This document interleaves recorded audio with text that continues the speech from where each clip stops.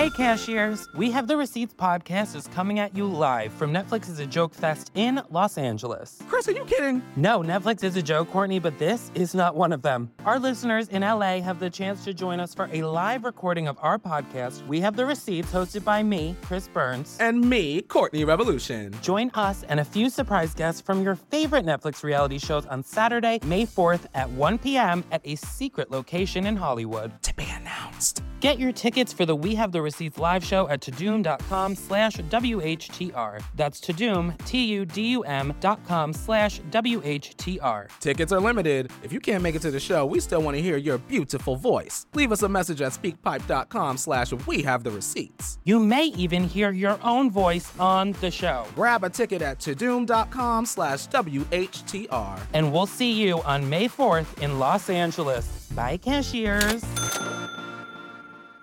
I'm Rebecca Lavoie, and this is You Can't Make This Up.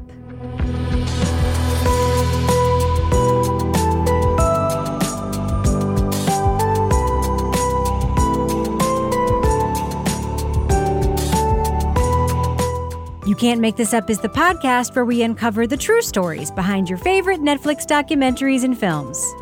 On today's episode, we take a closer look at the Netflix documentary film, The Hatchet-Wielding Hitchhiker.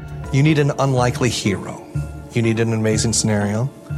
And you need someone in distress. And this had all of that. Yeah, this is fucking gnarly, man.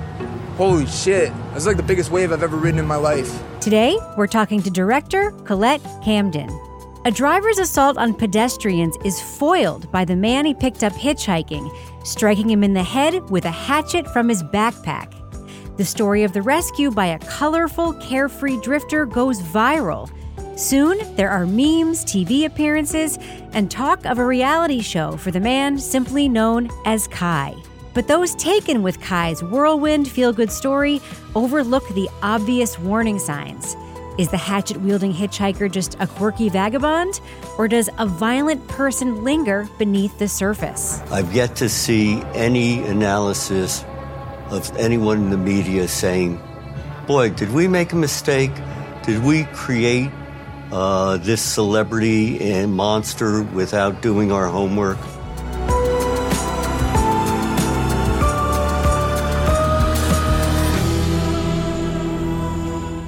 And I'm joined by director Colette Camden. Welcome to You Can't Make This Up, Colette. Thank you. Thanks for having me. Good to meet you. So what was it about this story that drew you in the first place? Well, it's amazing, isn't it? I mean, really incredible. It's, I think because there's this incredible thing about a sudden overnight sensation. He comes from nowhere. And the fact that everyone wanted a piece of him. He was just suddenly the most extraordinary thing. And yet you knew within it, partly because I have to confess, I didn't know about the story before. I'd never come across him before. I didn't know about the viral video. But when you see it, he just kind of gives this interview that's an incredible riff. It's sort of charming. It's kind of organic. He's appealing. And yet there's a little hint of something so much darker within it. I look over, the guy's pinned there. Buddy gets out and these two women are trying to help him. He runs up and he grabs one of them, man. Like a guy that big can snap a woman's neck like a pencil stick. So I fucking ran up behind him with a hatchet. Smash, smash, smash. From coming to the story, I have to say, kind of knowing which way it was going to go, you could see that so kind of embedded in it already. But I think it was the fact that it was so unexpected that here you had somebody who was paraded as a hero, and not only did we see within that his quite rapid spiral downhill, but into a descent that was so extraordinary. I mean, 3 months after that first video, he's up on a murder charge the other side of the States. Yeah. Yeah, just incredible. I think you just obviously want to go back to the start and see where that all came from. Exactly. And the story does begin in February of 2013 in Fresno, California. And most people listening to this podcast right now have watched your documentary, but can you just remind us what happened on that day in February in 2013? Sure. Well, actually, it started we look at it largely through the reporter's eyes, who's one of the first people on the scene. He's a sports reporter and he is literally covering for someone else on the news desk. So he's sent to cover a car crash, any day, any ordinary day. And what he finds when he gets there is this kind of strange story about how a guy has apparently driven his car deliberately, it seems, into a bunch of black utility workers on the side of the road and is screaming all these racist comments. And when he gets out, a woman comes over from the street and tries to stop him and take him off everyone.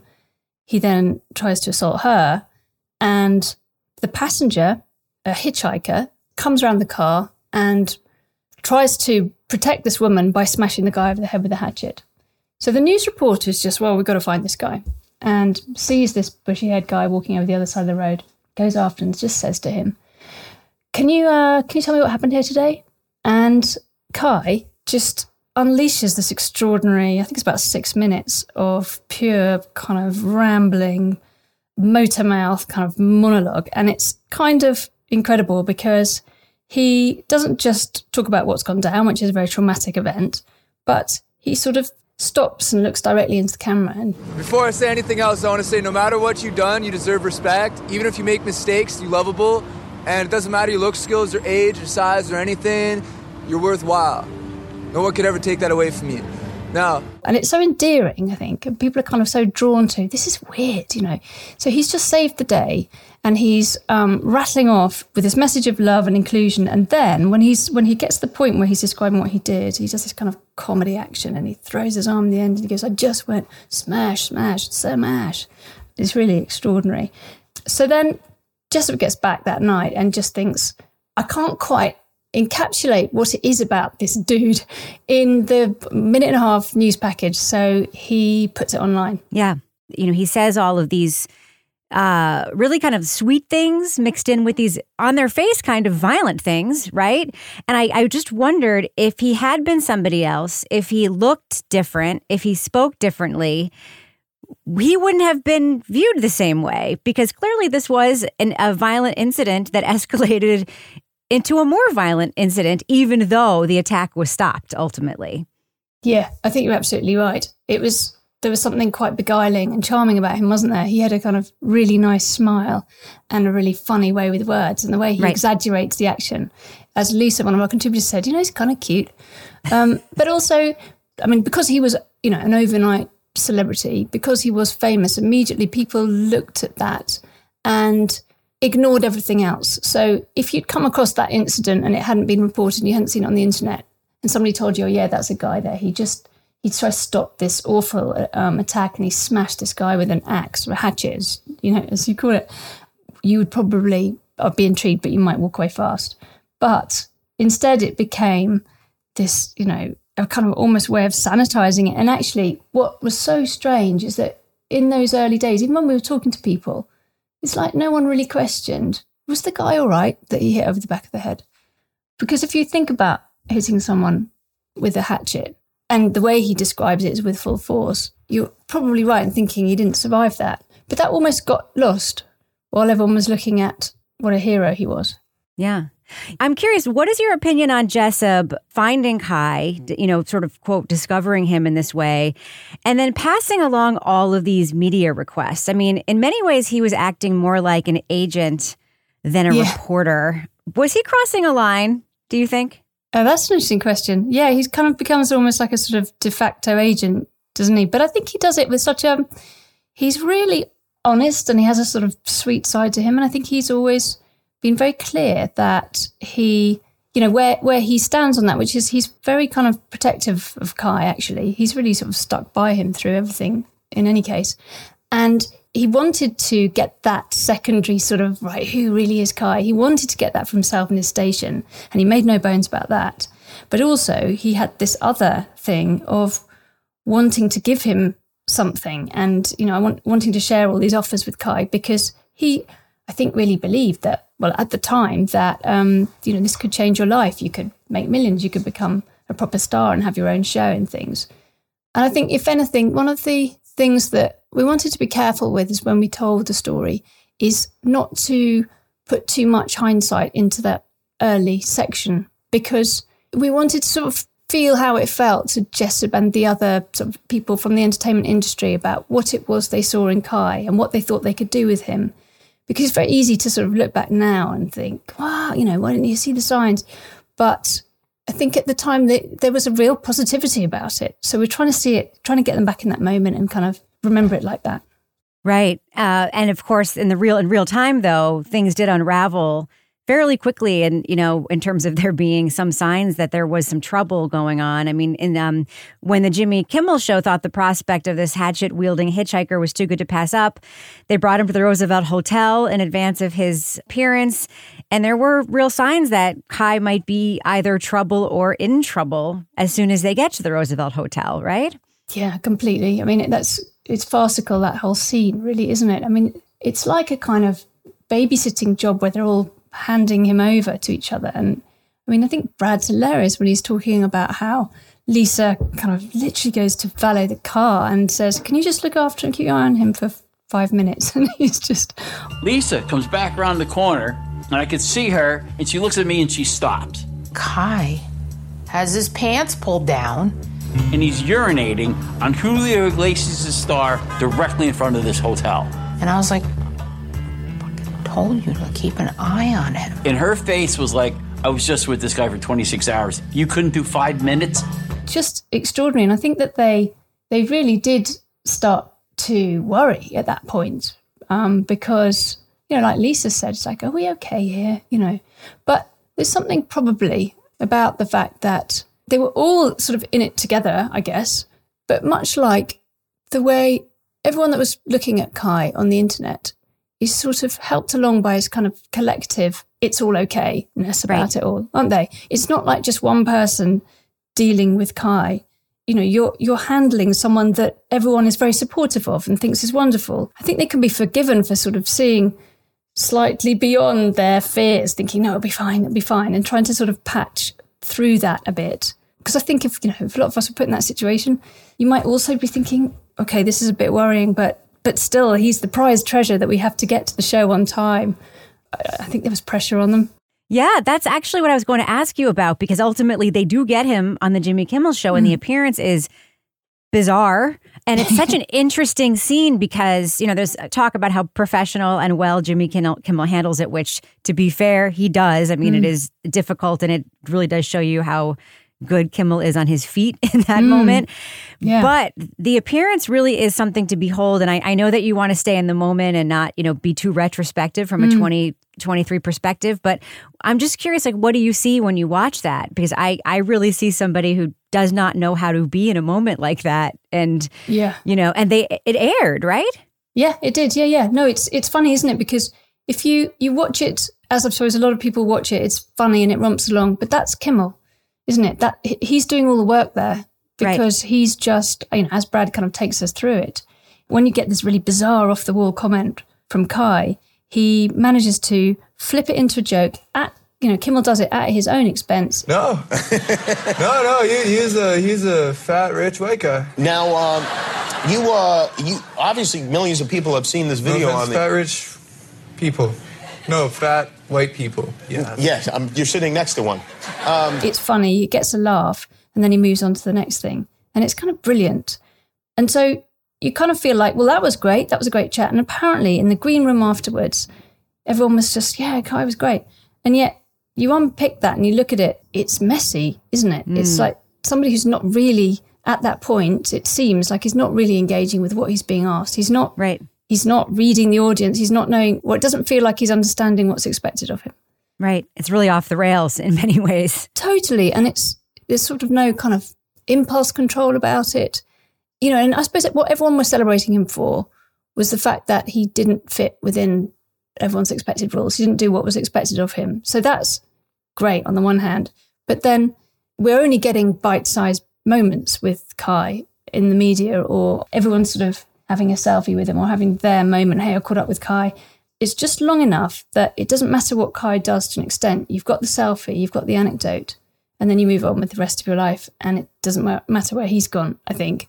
With that, it was like long enough to get a section with Kai that thought that was quite funny. But then, as you saw, they thought, well, let's do something with him and do these movie reviews. And it was, total chaos. Mm-hmm. It was like, this is not going to go anywhere. Yeah. Well, then there is this fork in the road, which I was like, was there really a fork in the road where he's either going to sign a contract or go smoke a bunch of pot in San Francisco? And I thought, Has anyone ever negotiated a deal by spinning a pencil? Like, yeah, probably maybe not, right? Have you? I do now. Yeah. That's your new method, right? Yeah. I know, it's weird that, isn't it? Because it makes for a lovely moment because it's so bizarre. You think, well, I suppose collectively everyone thought they're offering him something that he'd want. Go and be rich and famous. But he's not really, I don't think, kind of really engaging with what's on offer. But secondly, you could also look at it that's a moment of intense stress, isn't it? And it's sort of, do I want suddenly a changed life with all these rules and stuff on me that he doesn't really necessarily kind of want or understand? I don't know. It's, you could see it as a sort of as a stress response practically. It's like, no, actually, hang on. I'm going to go to the Bay Area. I'm going to go surfing and smoke weed.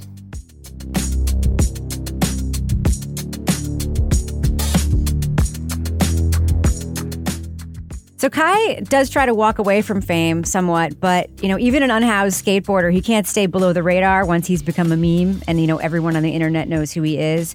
But I did find myself wondering if he could have faded away into obscurity, whether his life would have been different, whether what ultimately happens to him wouldn't have happened. I mean, did you find yourself wondering that? Because it's everywhere he went, people sought him out, and he kept kind of getting pulled back into these situations where it just seemed like he couldn't just be. You know what I mean? Yeah, totally. No, I think that we thought about it such a lot. I mean, I think it's the absolute crux of the whole film, isn't it? It's, who knows where he'd have been? I mean, it was just an extraordinary thing that happened to him that day that happened to get caught on camera.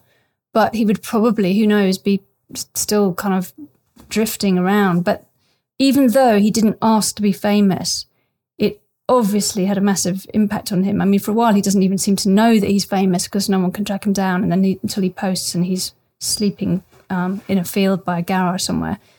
He then sort of seems to quite like it. But I think more importantly, what happens, and more sadly in a way, is that every kind of wild and crazy idea that he might throw out there, that he might have thrown out there before, where perhaps no one was really listening, now everyone's listening. And now he can say wild and extreme things and everyone hangs on his every word. And I think also he'd made a big play of describing how he'd thwarted that, the driver who was trying to attack somebody by smashing him in the head. And everyone went, yeah, that's a really good thing to do. They didn't question, was that a bit violent? Why did you have a hatchet and why were you so ready to use it? Was that necessary? So you could look at it as well that it's a sorry tale of him being validated for this, actually quite violent behavior. And then, of course, he adds to the story and says that he gave McBride a joint laced with PCP before that happened. He adds a whole new layer to it. And I didn't know what to make of that when all of a sudden that gets added to the story. Did you know what to make of that? No, it's extraordinary that, isn't it? And especially because, obviously, we sort of looked into that. And they did do toxicology tests on the weed. There was a bag found in the car. Because, we went to look at the car, actually. It was still there in the police pound. So they did test it and they didn't find anything else apart from the marijuana. But then I guess what's interesting is why he's boasting about the fact that he did lace it, whether he did or not. Right. And the fact that it's yet another one of those things where a lot of what he says either doesn't add up or it's inconsistent or it changes in time. He doesn't seem to sort of almost, if it's fair to say, doesn't take responsibility for what he's saying, but it's just, he just throws it out there and everyone goes, yeah, great. And it was just that, I mean, we did that great interview with the musician that happened to overhear that when Kai was telling everyone that he laced the joint. And he's telling a group of people and they're all laughing and no one's really listening to what he's saying. And I'm sitting there and I'm thinking, oh my God, Kai just confessed something huge.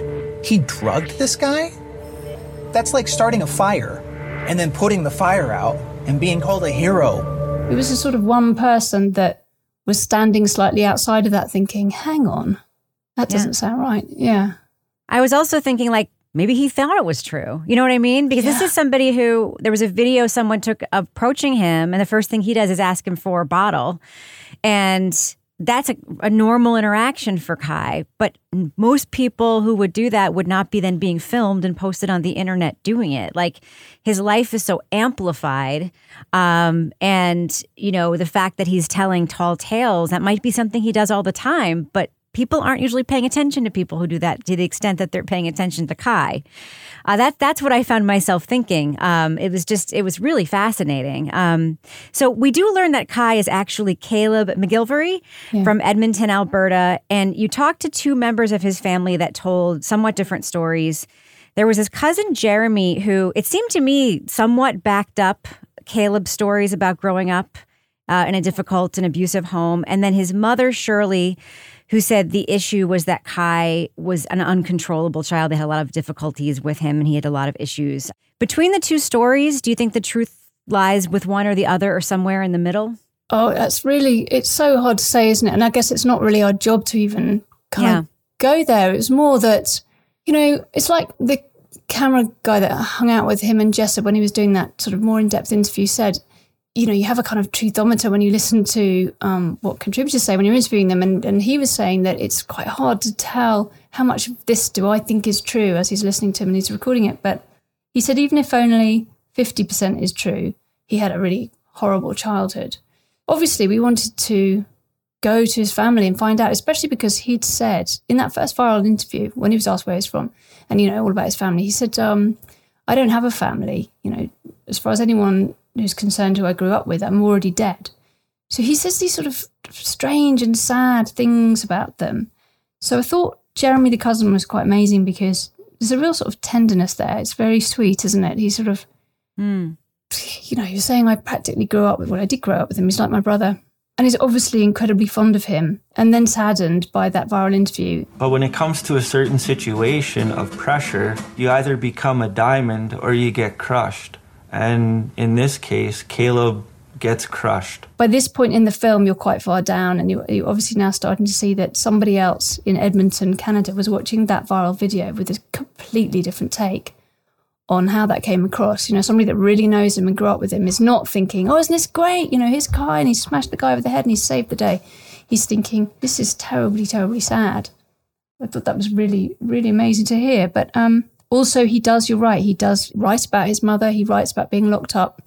And I just think it was, we just really wanted to hear from her. I didn't ever lock him in a room.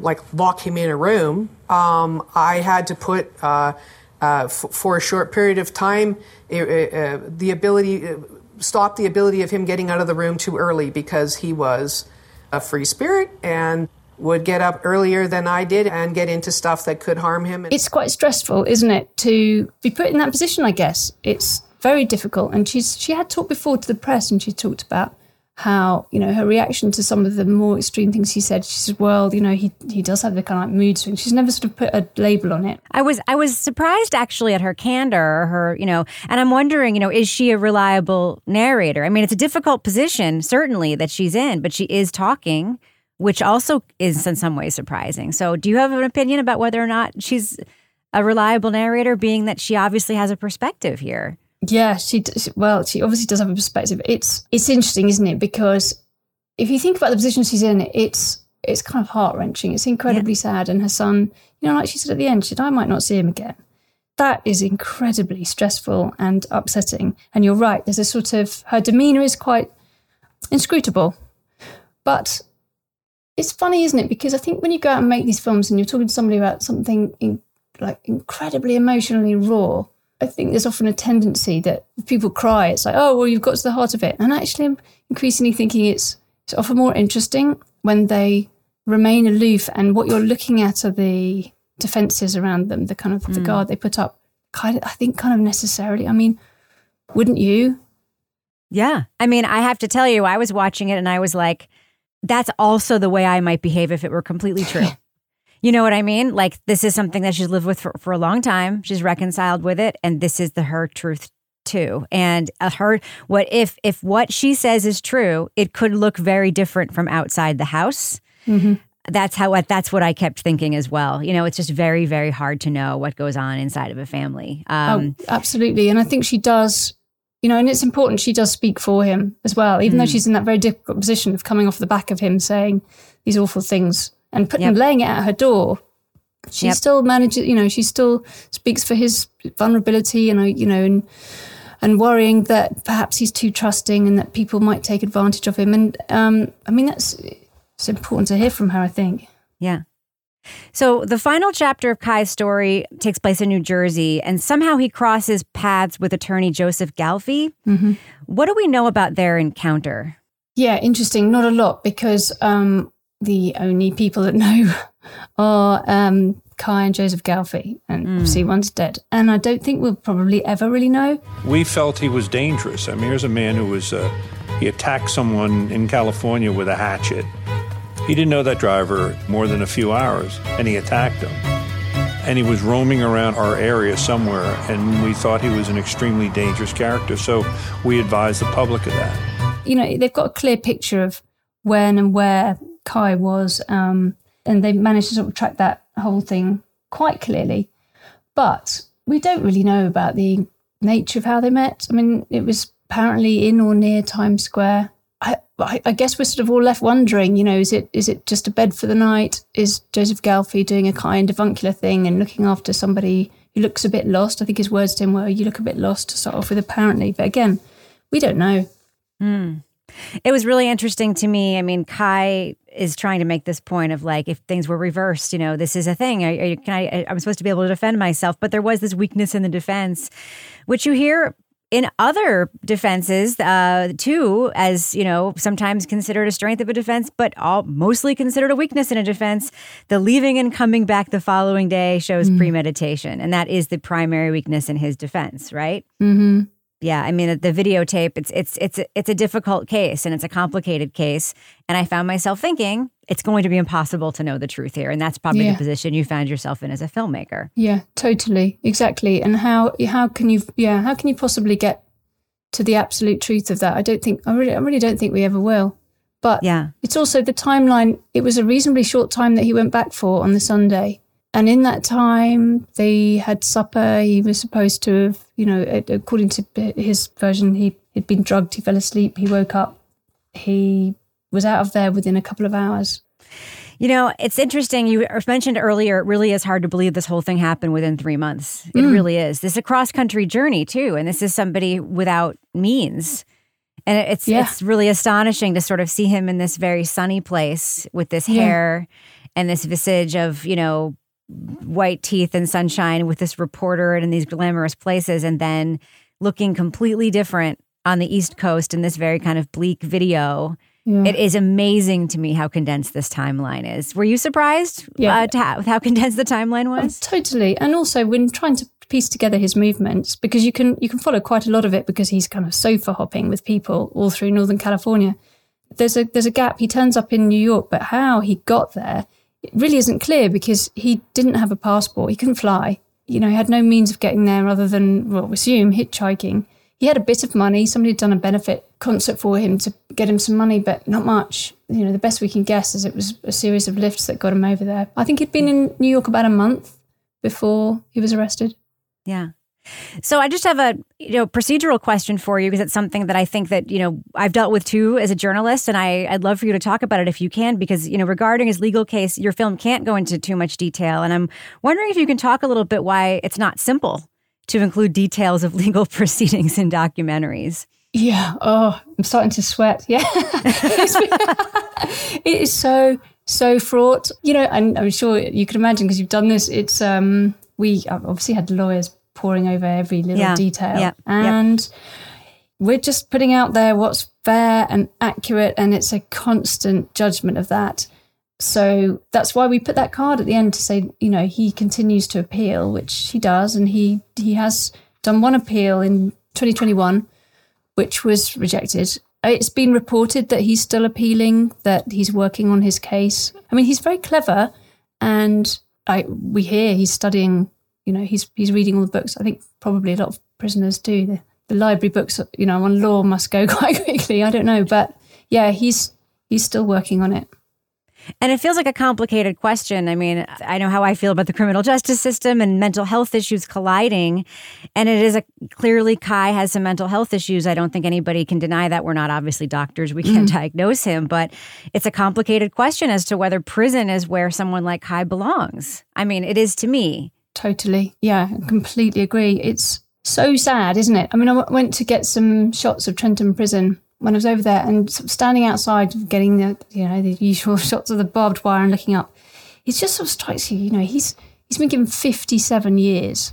And this is a kid who was in and out of the system a bit. I mean, he was in, he was in Bosco Homes for a while. But, come, I think, 18, that's it, you're out, you're on your own and homeless. And, there are, I think it's something like 500,000 homeless people or something, of which, I mean, who knows? But statistically, I think they reckon it's something like, this is in America, they think it's something like kind of 60% have got lifelong mental health issues. Not many means of treating that. So, I can't speak for Kai because I just don't know. But certainly we wanted to put that question out there, I think. Through our interviewees, everyone was wondering that. Could it have been different had he had some form of attention treatment at an early age? It's a really tricky one, isn't it? Because it's just, it's so shocking to stand outside of prison and think somebody might be in there for that long. Yeah. And think that, and suffering, it's just awful. And you ask, could it have been different? Because so many people were watching his life, and there were so many signs that there was violent tendencies there. I mean, his social media posts about rapists, his comments to reporters about using violence. And let's not forget, he did attack a man with a hatchet in broad daylight. And those warning signs were ignored because he was charming and charismatic, right? Yeah, and because everything is a little instant with him, everyone gets a moment with him and then he's gone. It's not like you're really looking at a pattern necessarily, but actually from piecing this all together, a clear pattern does emerge that he talks a lot about, kind of fighting for the underdog. That's part of his whole free spirit, so that's not a surprise. But there's often a thing about when he perceives injustice, that's when he often talks about confronting it head on, but violently, and he did that in that first video when Jessup said to him, if it's anything like this ever happened to you before, and he shows him look at these teeth marks from when somebody was beating up a woman, so I smashed him in the face. He was talking like that from the beginning, but it is interesting when you plot it out and think, it sounds like there's a sort of trigger thing going on. And what we can never know is, was something said, or did he perceive something, or did something happen to him that was like a trigger when he was there at Joseph Galfy's house? And that, however, we just don't know, but however small, whatever it was, it didn't take much necessarily to put him into a violent rage, it seems.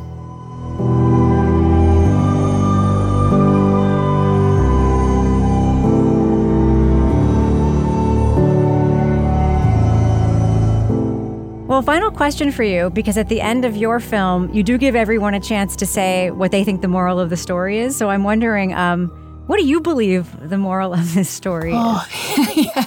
Oh, that's tricky. And in a way, that's what I kind of like about the fact that we put that to them to say. But I think if there's, I think what Bob's saying is if you're going to glorify someone, you better know who you're glorifying. I can sit here and say I did everything the right way and tried to do everything for him and have him be successful and happy and, I don't know, expose the good in him and hide the bad. And I just couldn't, I guess. But I do think, if there's something that you take away from it, I think it's really problematic that we make, I say collective we, it's like social media, but also the media and entertainment business, and we're part of that. I think that it's problematic when you make people celebrated overnight like that without really questioning, what's behind it. So, we might celebrate for something that like that first act when he smashes the guy over the head with a hatchet. I mean, ordinarily we might be horrified by that, or at least question it. And instead, we're not looking at the consequences. We're consuming a little kind of bite-sized chunk of him. We're going to, he's a homeless hitchhiker that if you didn't see him as a famous celebrity on the internet, some people might walk away. You might pick him up as a hitchhiker, but you wouldn't necessarily invite him back for a sleepover. There was a kind of collective sort of feeling of safety because he was famous, and yet without really stopping to think about the consequences in the real world. That's a real person. He's not an avatar or a meme or a cartoon character, but I think we sort of wanted to make him one. Well, Colette, you really have made a super interesting film. I think people are going to be talking about it for a long time. Thank you for talking to me about the hatchet-wielding hitchhiker. I really appreciate it. No, thank you so much. It's good to talk to you. That's it for this week's episode. Thanks so much again to director Colette Camden. For more of my takes, check out my other podcast, Crime Writers On. Each week on that show, we break down the latest in true crime documentaries, films, podcasts, TV shows, and pop culture. If you like You Can't Make This Up, please rate and review this show and share it with your friends. You can find us on Apple Podcasts, Stitcher, Google Play, Spotify, or wherever you're listening right now. And make sure to follow the show to stay tuned for all new episodes. Our music is by Kelly Mack at Netflix Music Lab. You Can't Make This Up is a production of Netflix. I'm Rebecca Lavoie. Thanks so much for listening.